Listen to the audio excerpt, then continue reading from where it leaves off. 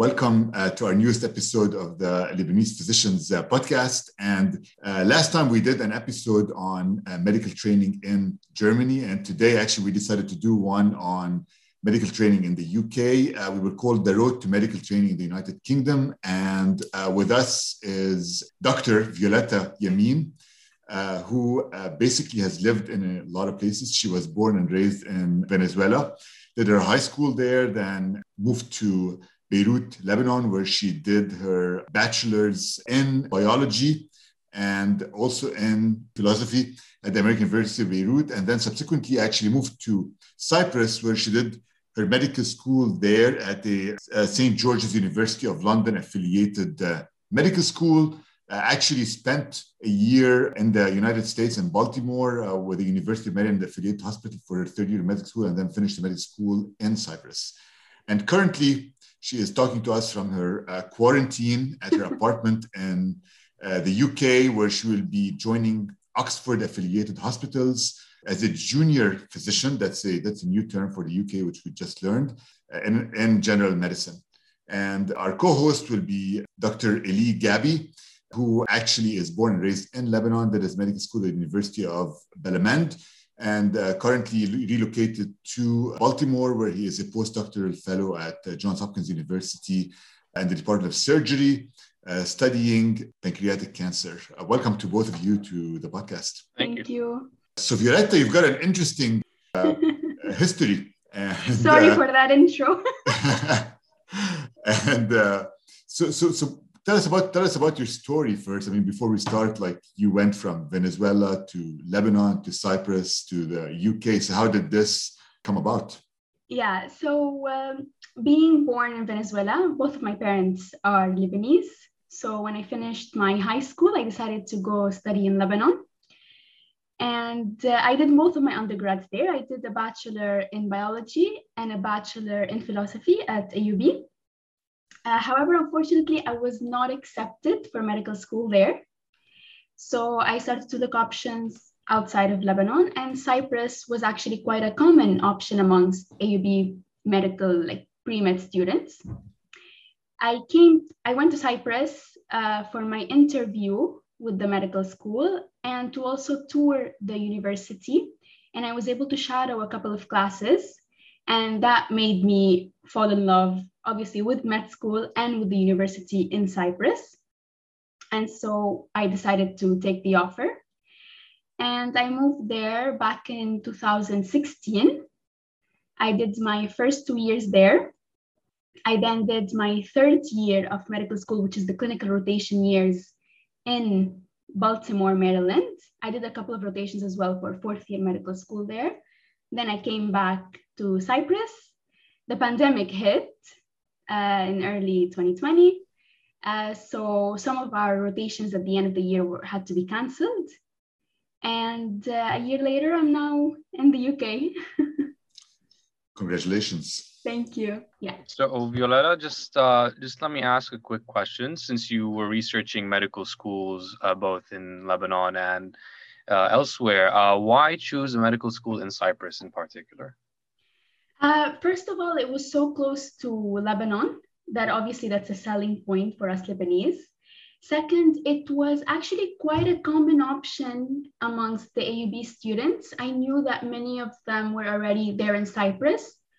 So it was comforting knowing that I would be going to a place where there are people with similar stories than me. So I wouldn't be, let's say, the odd one out, and I can relate to some people.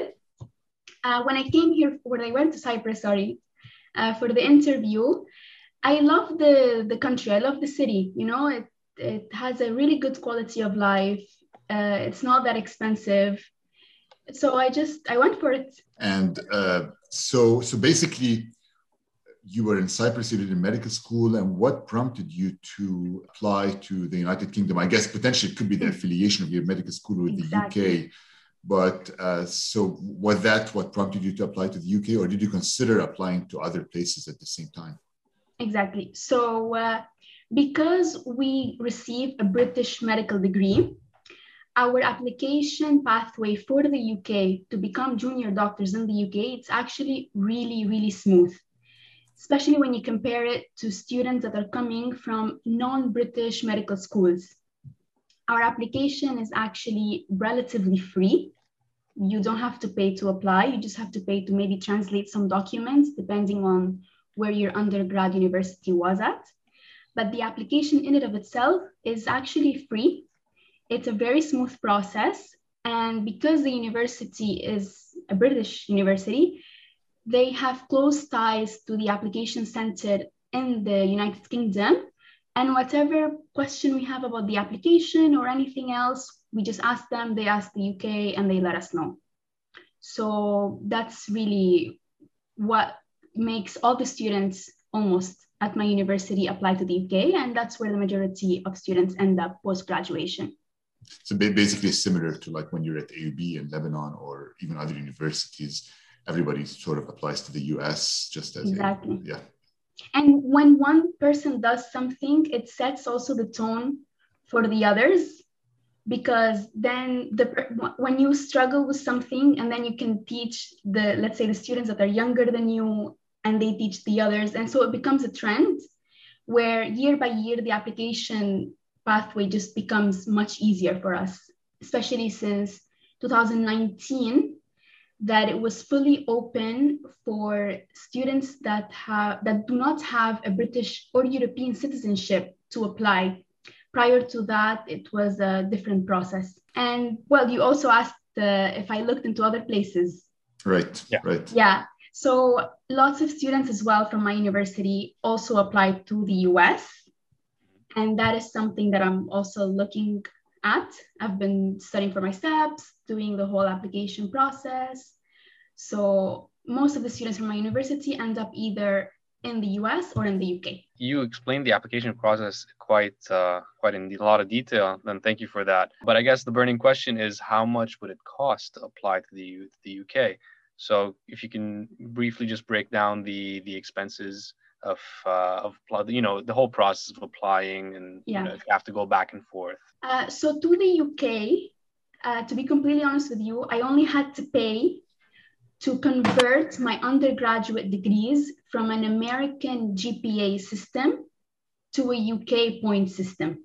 And you do that with an external company. It's not related to the UK. I paid for that, which was a couple $100, and that's all I had to pay. Unlike the US, you do not pay to apply for a specific number of programs. So that's that's a selling point, let's say, for the UK application.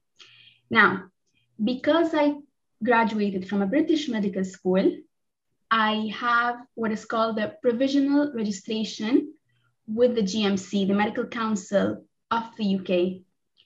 You need the registration with the GMC in order to be able to actually practice medicine within the UK. Luckily, because I graduated from a British medical school, I have that. Other students that do not graduate from a British medical school need to apply for that one. There are two main pathways to apply for it. The first one being you have to do your PLAB exams, which probably some of the students are familiar with. There's the PLAB 1 and PLAB 2. I think each one is around $800 or pounds, around that price. So when it comes to international medical graduates, yes, that is a significant expense. And also because you need to be in the UK to do your second PLAB. So that is something that needs to be taken into consideration.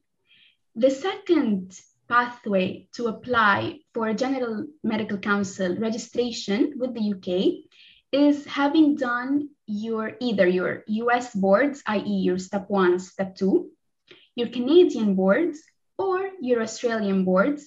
And in addition, you need to have done a year of internship, a year of actually working as a doctor.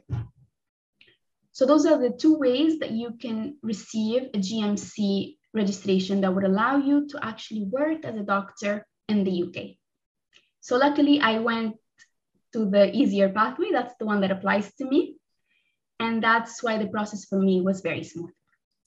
So to summarize, what you said, If you are in a British medical school, then you are immediately GMC accredited, and you can apply directly to the UK. If you are graduating from a non-British medical school, there are two pathways. Either you do your PLAB exams, and the second one, you would have to travel over there and do it there, and then get GMC accredited, or you would have to be US, Canadian, or Australian accredited, and have done 1 year of internship elsewhere before you can get your GMC accreditation. Once you have that, you can apply, and it's an application fee applying for multiple programs, and not similar to the ERA system in the US where you pay per program that you apply to. Exactly, correct. And how much is that fee? The fee, no, it's for free. There's no fee to actually register. There's no fee at all, so you can just register for free. Yes, that's something that I was shocked at, since we always hear about the expenses that you need to apply to the US. Right. So, and to Germany, when I did the Germany one too, there were a lot of expenses to apply to Germany too. Yeah. But okay, interesting. I'm not complaining. So we all know there's a lot of differences between going to the US and going to the UK, especially, the whole exams and requirements. So if a person were to start planning for going to the UK, had they, already started working on their US requirements, how different would it be? So will they need to, start over, or have new paperwork, or is it more or less there's a lot of common ground that they can just branch out and apply to the UK? So unfortunately, there isn't a lot of common ground between both applications. So when I was working for both applications, I have to do them in parallel. Same with my medical school. So for example, the UK takes major emphasis on your medical school grades, something that the US residency application system does not, especially if you're an IMG. They don't really look at that. However, it's one of the major aspects of the UK application. So apart from that, there's also a different, let's say, a dean statement. Just like for the US application, you have the MSPE form that the school needs to provide you with. For the UK one, it's the dean statement that also needs to follow a specific format that is needed for the UK application. And you can also find that format online, just in case your school is not familiar with it. So there isn't really the same paperwork, nor the same exams, nor the same application system for both countries.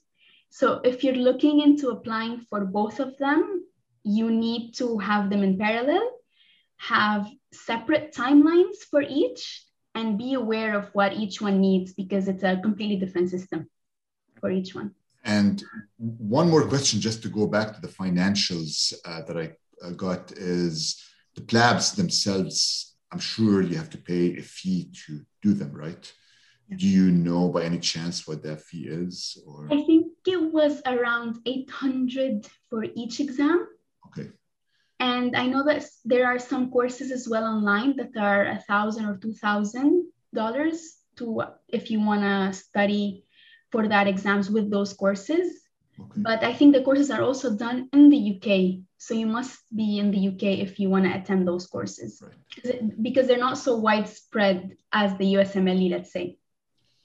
And does it help to go and do electives in the UK prior to applying?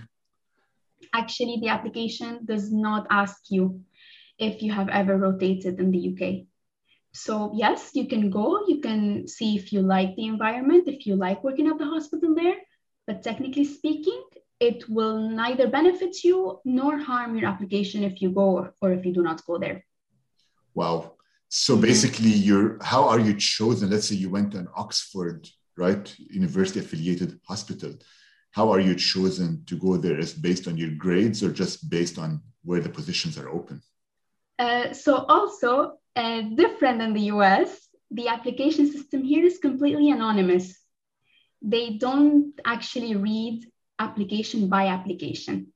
The way that it works is that the United Kingdom Foundation Program Office, the UK FPO, they are the ones that receive all the applications from all the applicants.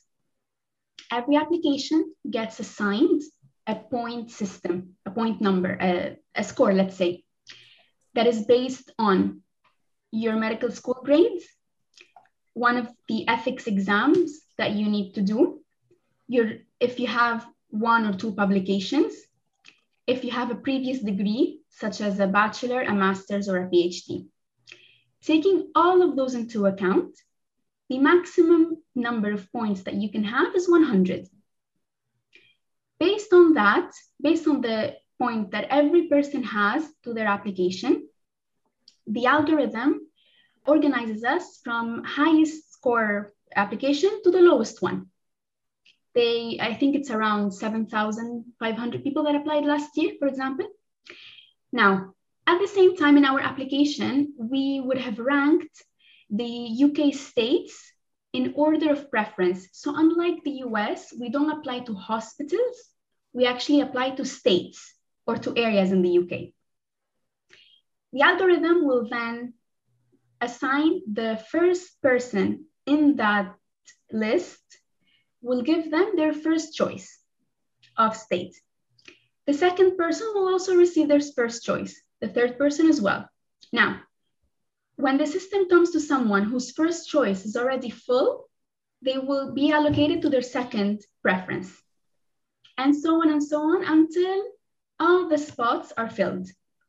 Usually that's what happens instead of all the applicants have positions, unfortunately. So until all the spots are filled, that's what the algorithm does. So it's a different system as well than the US application. So basically it's all objective measures, right? Like there's no subjectivity to the system at all. It's all numbers. You don't do interviews, you don't do any of this stuff. No. And basically one of the points, I guess, is if you graduated from a British medical school, does that give you more points, or is it just concurrent with what you get in your PLABs? I guess there's like an equivalency. So that was actually what used to happen back in 2019 and before that. There used to be priority for the people applying with British medical degrees. However, after 2019, all the applicants have been pulled together. So there's actually no preference or priority to any group of applicants whatsoever. So yeah, and it's not only, so we know that in the US, it's not really stated that American medical graduates have priority over international medical graduates, but the numbers do indicate that they do. Last year, for example, American medical graduates, AMGs, had a 92% match rate, whereas IMGs had around a 55%, if I'm not mistaken. So there is obviously a preference in there, even if it's not stated explicitly in the application process. However, with the UK system, it's really an anonymous application and there's no preference to any group of applicants, regardless of your citizenship or medical school. That is very interesting, actually. I'm learning quite a bit from you today. I'm glad. It's almost like they have a better system. Exactly. Violeta, I'd like to ask about postgraduate training after medical school.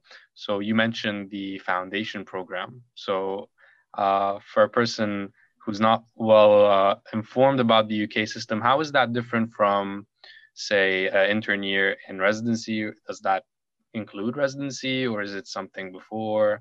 What's the training like after graduating medical school?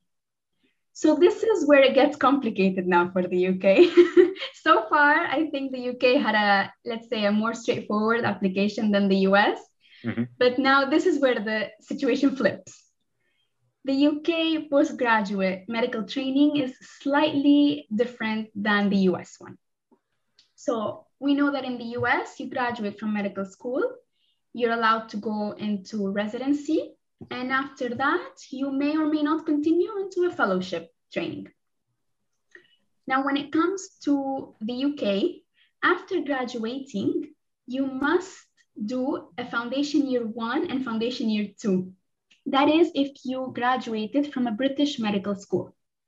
Both foundation years are paid internship years that allow you to rotate at different specialties. You prioritize the specialties that perhaps you want, but there's no guarantee that you will receive them. because obviously there's many applicants. For example, I prioritized internal medicine and surgery.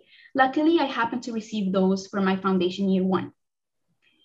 Now, this is something that is, let's say, a poor aspect for the UK for some applicants, because they view it as, oh, I need to do 2 extra years before I can actually, let's say, enter internal medicine per se. However, I do think it has some positive aspects to it. I have noticed that doctors that have graduated from the UK have a really wide understanding of specialties beyond the one that they're actually working in, because they will probably have rotated in specialties that have nothing to do with what they actually specialized in, but they did those rotations at the beginning of their training. So they really have a very holistic view of many specialties. And that allows you, I think, to improve on your interdisciplinary skills, just knowing what the other person in another specialty might be facing, might be going through. And I think it's also a good way, in case you're not really sure of what specialty you like, you're not really sure what you want to go into, this is a really good way to explore different specialties, because you're getting paid while doing so. You're working, you're already a doctor, and you're caring for patients, you're doing what you love. And so it can actually allow you to discover new things, to perhaps change the specialty that you were planning on applying to.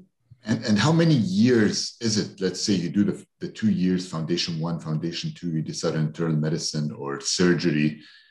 How many years of training do you have after that? Is it limited, or is it like just keep on training until something happens? Well, so you have foundation year 1, foundation year 2, those are 2 years. After foundation year 2, some applicants perhaps choose to go into a research year or do a foundation year 3 to enhance their portfolio before applying to core training. With core training, which is 3 years, that's the equivalent to the US residency. That's when you finally declare your specialty, you apply to a specific specialty and hope you get in. And for example, let's use internal medicine as an example. That's where you would be specifically an internal medicine trainee, which lasts for 3 years. After that, you then apply for specialty training, which, let's say you did internal medicine and then you want to continue into GI or cardiology, for example. That's the specialty that you'll be applying to as core training.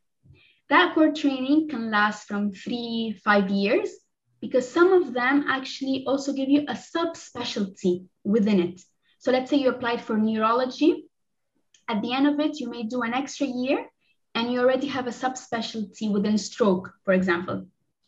So it is a long process, but at the end of the day, the way I view it, for example, is you're working, you are stable, you're supposed to be doing what you love. So it works for me. So basically, if you go into internal medicine and decide you want to do pulmonary medicine afterwards, that would be 5 years or specialty 4 years? Training, yeah. So 2 more years of specialty training maybe after the first years in internal medicine. Yeah, so every specialty actually has its very own unique pathway. And actually, I've been trying to click on each specialty because I want to try and find, let's say, a common ground to sort of explain it, and so that I can put it on my website, because I know that the UK postgraduate medical training, it's really complicated to understand. I'm starting in it next week, and I'm still discovering things in it, because it's not as straightforward as residency and then fellowship. It's slightly more complicated. So I'm trying to find the simplest way to sort of graphically explain it, for example. So we mentioned how the selection process is for foundation year. So for specialty, is it also the same process? Is it a point-based system? Or how is a person selected for the specialty he wants to go into? So that's where things do change. In that case, it's more based on portfolio. For example, if you've done any research, if you've attended conferences within the specialty that you're applying to, if you have actually rotated in that specialty and what your mentors have written about you. So it becomes a more personal application. Okay. Yeah. And are there also exams moving into specialty? Yes. So you have the MRCP, which I think must be done before you apply for core training. So I'm also discovering what the path is. Wow. It's so complicated. Yeah. So basically, first step is to get into core training. Second step is to get into your specialty of choice. While in the US, you get into your specialty of choice potentially up front.